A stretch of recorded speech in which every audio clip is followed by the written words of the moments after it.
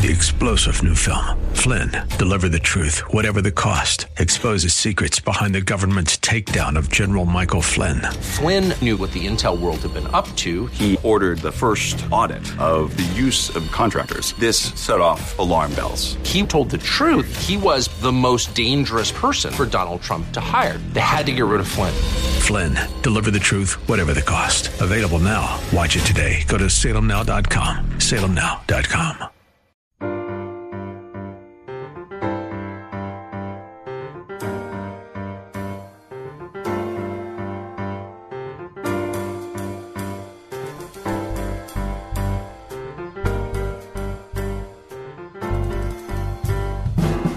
Welcome to His Life Revealed with Pastor Todd Granger of His Life Fellowship in San Antonio, Texas. We're glad you've chosen to join us today. Our passion at His Life Ministries is to help believers know Him and show Him. So we keep it simple. It's just about Jesus. Our prayer is that the Holy Spirit will make His truth plain to you so you can walk in freedom and enjoy the life of union that God has designed for you to live. And now, here's Pastor Todd. Last week we looked at 2 Timothy chapter 2, verses 14 through 19. And today we're going to be looking at verses 19 through 26. Now, as we look at this text, we're going to see the Spirit of God, through Paul's pen, give us some very specific instructions, very clear instructions. And in our text last week, Paul was drawing a very clear contrast between those who determine to walk by the Spirit in truth and those who are walking according to the flesh and are being deceived by false teachers.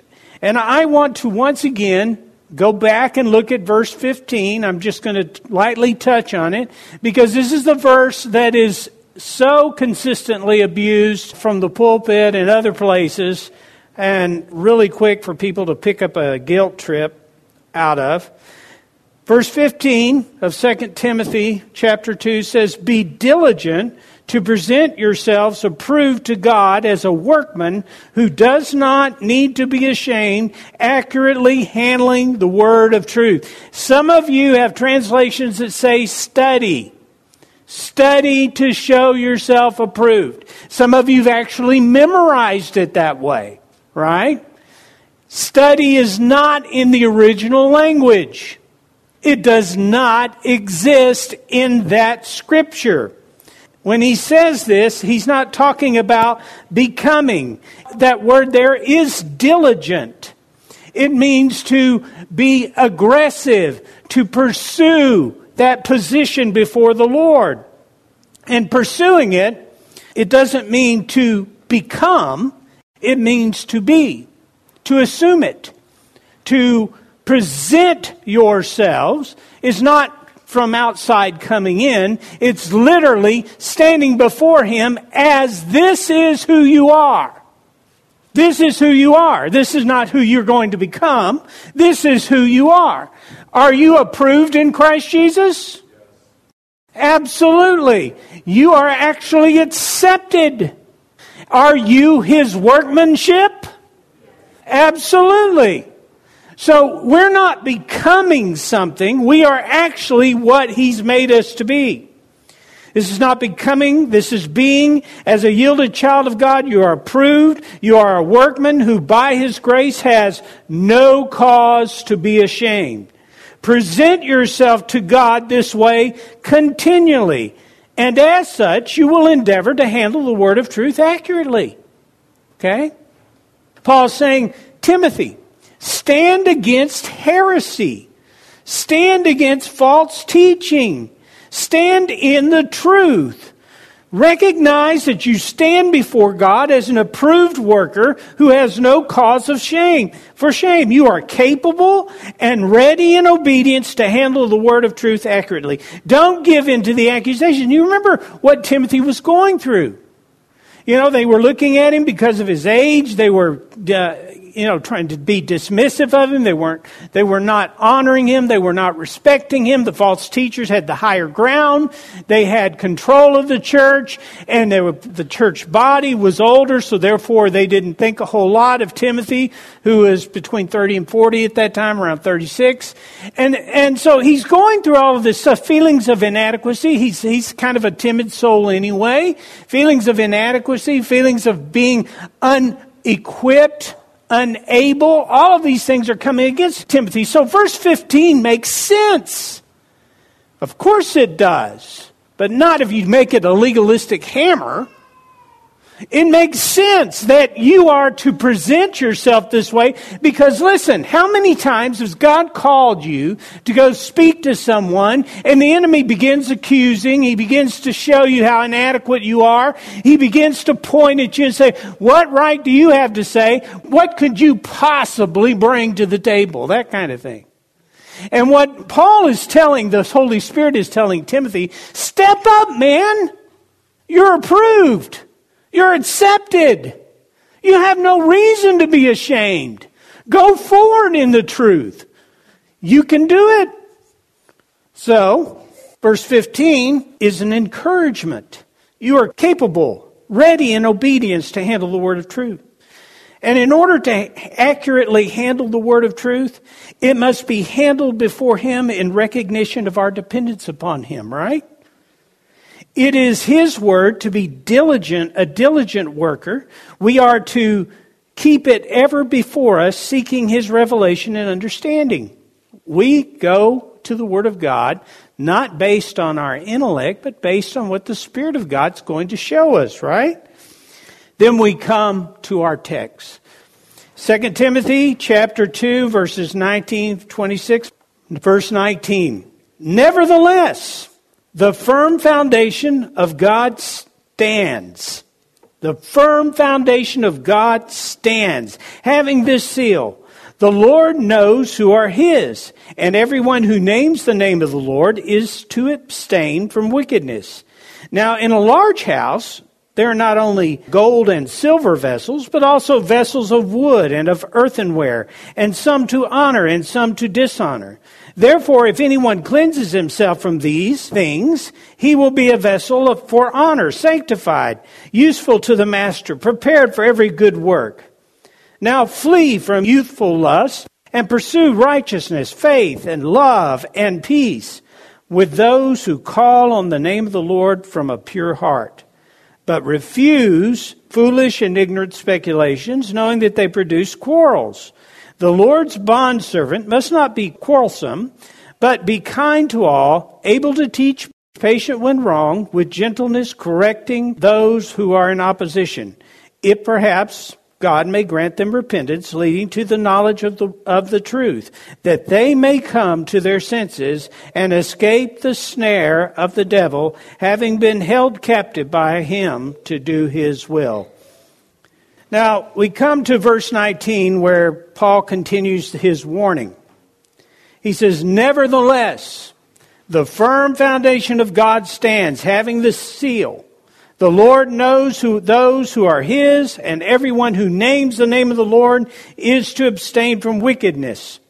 Now, we covered this verse last week, and I told you that we believe that the firm foundation is the church. It is the ecclesia. It is the body of Christ. And Paul references the church in two different contexts, and both by way of analogy. The first is verse 19, where he refers to it as the foundation of God.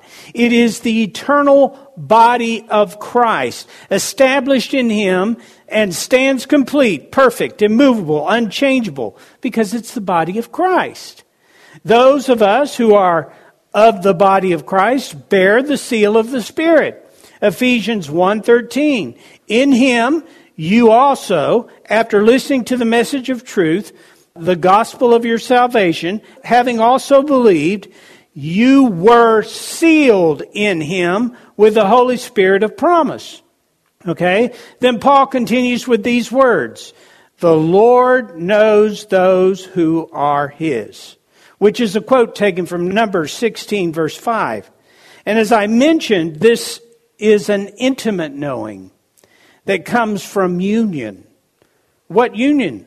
Well, 1 Corinthians chapter 6, verse 17 says, "But the one who joins himself to the Lord is one spirit with him." The Lord knows those who are one spirit with him. It is by the Spirit we are known, and the church is sealed. Okay? Then Paul gives a warning to those who name his name, those who are in the true church, but are walking according to the flesh and have embraced these false teachers. And he says, everyone who names the name of the Lord is to abstain from wickedness. Well, that's not to the lost. The lost can't abstain from wickedness, can they? Right? So this is also a way of discerning those who are false. And notice that they are identifying with Christ, yet they need to abstain from weakness. So they're declaring themselves as Christians, but they're not abstaining from wickedness. Then in verse 20, Paul refers to the church in a totally different analogy and a different context. So if you're not watching this, you can get confused, okay? In verse 20, he says, "In a large house, there are not only gold and silver vessels, but also vessels of wood and of earthenware, and some to honor and some to dishonor." This again is a reference to the church. That large house is the church, not the spiritual body. It is not the spiritual body, but the church as it is on the earth. That's what he's making reference to. And that is what he's been making reference to in context. So he's establishing the fact that the true church is not moved. The true church is as it is. And while we have many who come into the church here on earth, God knows who are his. Okay? Do you get that? So we have contrasting vessels. The large house is the church. The master is Jesus. In the church we have contrasting vessels. There are two types of vessels. They're very different. The word vessel could be used for anything within the house, like kitchen utensils, furnishings, tools. In this case, we're looking at it as containers. Within the house, there are, as I said, two types of vessels. Some of great value, made of silver and gold, made to be used by the master. Okay? They are to be seen, and they reflect the wealth and the status of the master. These are vessels that are made for the master, to be useful to the master for a specific purpose. These are made unto honor. They are honorably used by the master. Okay? There are also vessels in this large house that are wood and earthenware. Okay? They are to be used by the servants of the master. They are for ignoble use. That is common use or unclean use. They are dishonorable vessels. Now, this is the house of God as built by man. It is the wheat, the field of wheat and tares mentioned in Matthew.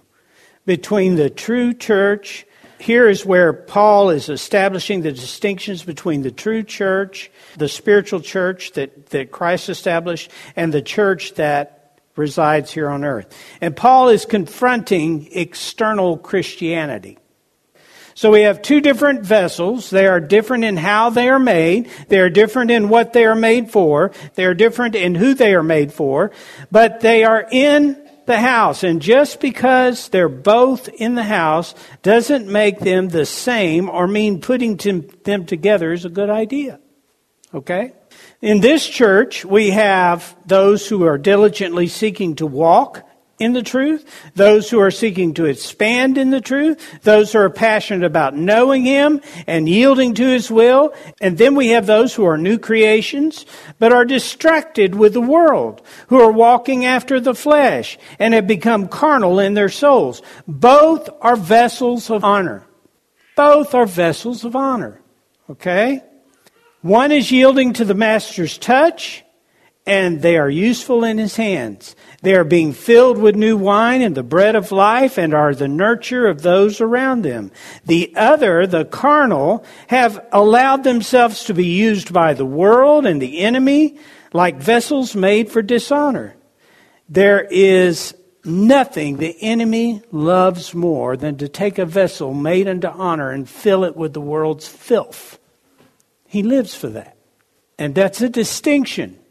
Because while they're filled with those things that would go in a vessel of dishonor, they are still vessels of honor. God made them for something different. And we all know Christians that are like this. God made them for something different, but they're distracted by the world. They're living to something else. So, when we do that, when we allow the enemy to fill this vessel of honor with refuse, then we are being used to carry on the distortion of truth in our living. Other Christians see us. And we become a corruption among the brethren. That's what carnality does. Now, then there are vessels made unto dishonor. And notice that that is not what they have become. This is how they are made. There's a distinction. I just mentioned two vessels, but we have over here vessels of honor. Some that are used honorably, some that allow themselves to be used dishonorably. Then we have vessels made, it's a key word, made unto dishonor. Right? They are dishonorable in how they're used. So, then there are the vessels that are made unto dishonor. Notice this is not what they become, but this is how they are made. So they're not carnal Christians. They're lost. And unless they are remade by the Master, their composition will not change. They are not to be vessels that are presented or displayed. How many of you eat or drink out of a trash can? Don't raise your hands, please. And I apologize to those of you who use toilets for planters, but that's another example of improper use. Okay? This is what happens. Verse 21. Therefore, if anyone cleanses himself from these things, he will be a vessel for honor, sanctified, useful to the master, prepared for every good work. Cleanses himself from what things? Cleanses himself from being associated with, running alongside of, vessels that were made for dishonor. Acting like a vessel that was made for dishonor is what he's describing. For if you want to cleanse yourself from acting like a vessel made from dishonor, for dishonor. So therefore, verse 21, if anyone cleanses himself from these things, he will be a vessel of honor, sanctified, useful to the master, prepared for every good work. Therefore, set yourself apart from sin, is what he's saying. Set yourself apart from the world. And Paul is writing to Timothy. Timothy is a vessel made unto honor, isn't he? So what is Paul talking about? What does it mean to cleanse yourself? Well, you didn't make yourself a new creation, did you? You didn't make yourself a holy creature, did you? You did not make yourself pure before the Lord. A child of God, made unto honor. All of that is a done deal. So Paul is referencing, by way of analogy, what you're allowing yourself to be filled with. That's what he's talking about. The Greek word for cleanse is ekathairo, and it is where we get our word catharsis from. It means a thorough cleaning, a complete cleansing. He's saying, be completely cleansed of corruption. In other words, before you put good food into that vessel, clean the trash out of it, okay? Clean the garbage out of it. Paul is telling Timothy, avoid corruption. He uses the word sanctified, and he says, you're sanctified. That's a perfect passive in the Greek, meaning that it's already been sanctified. As a vessel of God, you're already sanctified, okay? Consecrated, dedicated, made useful to the Master, who is Jesus. Useful with, which means easy to be used, obedient, yielded, submissive, prepared for every good work. Again, that is perfect passive in the Greek. It means it's already done. You have been prepared. A yielded, cleansed vessel in the master hand is prepared for every good work. Good, agatheos, which constitutes the very nature of that work. So Ephesians 2:10 comes to mind. For we are his workmanship, created in Christ Jesus for what? For good work. Agathos, good works, which God prepared beforehand so that we would walk in them. What he's describing is when he says cleanse yourself, he's saying walk in them. Separate yourself from those things that corrupt you. All right? Walk in them. And I got to ask you, do you imagine that as a vessel of God yielded to his hand, that the work that you would do would be any less than good? Do you think you would ever come into it unprepared? Yielded to the master's hand? Do you really? No. Because all that is needed in the good work is the master. That's all that's needed. Not what you add to the picture. You're the vessel. Verse 22. Now flee from youthful lust and pursue righteousness, faith, love, peace with those who call on the Lord from a pure heart. As I said, Timothy is somewhere between 30 and 40. Most people believe it's 36 at this time. So he's still vulnerable in our minds for youthful lust. But this is not just referencing sexual temptation. It's an inordinate craving for anything. It refers to appetites of the flesh. It refers to self-indulgence. It could be anything. Pleasure, power, control, popularity, wealth. Has anybody seen the lines to get lottery tickets? It's this craving that says, I gotta have it. Right? 1 Peter says, Beloved, I urge you as aliens and strangers to abstain from fleshy lust, which wage war against the soul. They're a corruption to the soul. Now, it's the little things that tend to get me. I mean, the enemy doesn't come along very often with anything big and broad that I can recognize directly. But it's that little impurity that he introduces into my life. That little drop of something in the midst of my soul that grows and becomes difficult. That little seed of resentment. That little seed of bitterness, or maybe it's a cavalier attitude towards the disciplines of truth, or maybe it's a rebellion, or maybe it's just contrarianism, which is something that runs deep in my family. I don't know. It's something. It's something, and it's just that one little thing. And I allow it to be there because I refuse to recognize it. I don't want to be done with it. But all the while it's there, as Paul describes, it's like gangrene. It begins to eat and consume. It begins to take the form of a stronghold. You know, strongholds are not built on affirmed and established territory. They're built on territories that are being captured and held in place. So, the little things that we allow. And you know the Spirit of God is so faithful to point them out, isn't he? It's not like I have to sit around and ask God, well, what do I need to be cleansed of today? It comes up regularly, doesn't it? And why is that? Because I tell you, I said this to you before, the soul's like a lint roller. You're out there all day long just picking up stuff. And it collects in your soul. And the Spirit of God says, hey, you know what? You got some dust bunnies here. They need to be taken care of. Oh, no, I'll get to that. I'll get to that, right? He's saying, don't allow it. Remember, the soul is the contents of the vessel. It is the mind, will, and emotions. He uses the word flee, fuigo. It means to escape, to run as though your life depended on it, to seek safety from. Like when Joseph fled from Potiphar's wife in Genesis 39. And Paul is not intimating that Timothy has fallen into some kind of sin. It's a warning against associating with those who are indulging sin. That's what's going on there. Timothy may have been concerned, and we know from the text that he was somewhat concerned with the intense persecution under Nero and what was currently going on within the church that I mentioned earlier, in the congregation because of his age. And Timothy could have very easily entered into self-protection, couldn't he?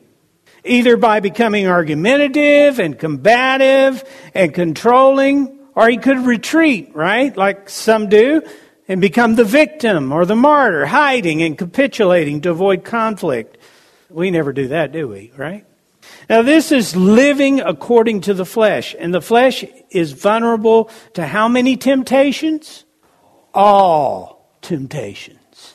So when we determine to walk according to the flesh, we have just opened the back door of our soul and invited the enemy in.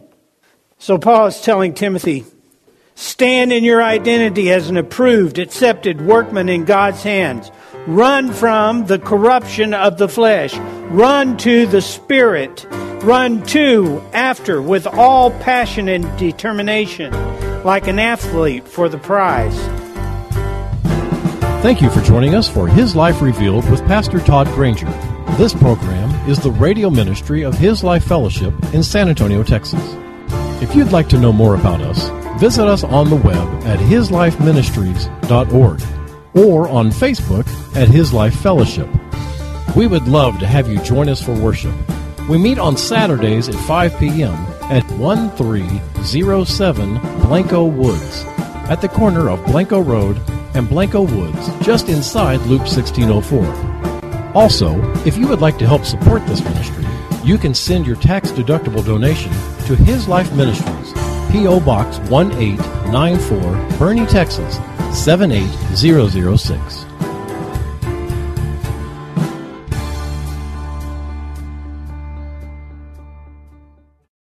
Three-star General Michael J. Flynn, head of the Pentagon Intelligence Agency, knew all the government's dirty secrets. He was one of the most respected generals in the military. Flynn knew what the intel world had been up to. He understood its funding. He ordered the first audit of the use of contractors. This set off alarm bells.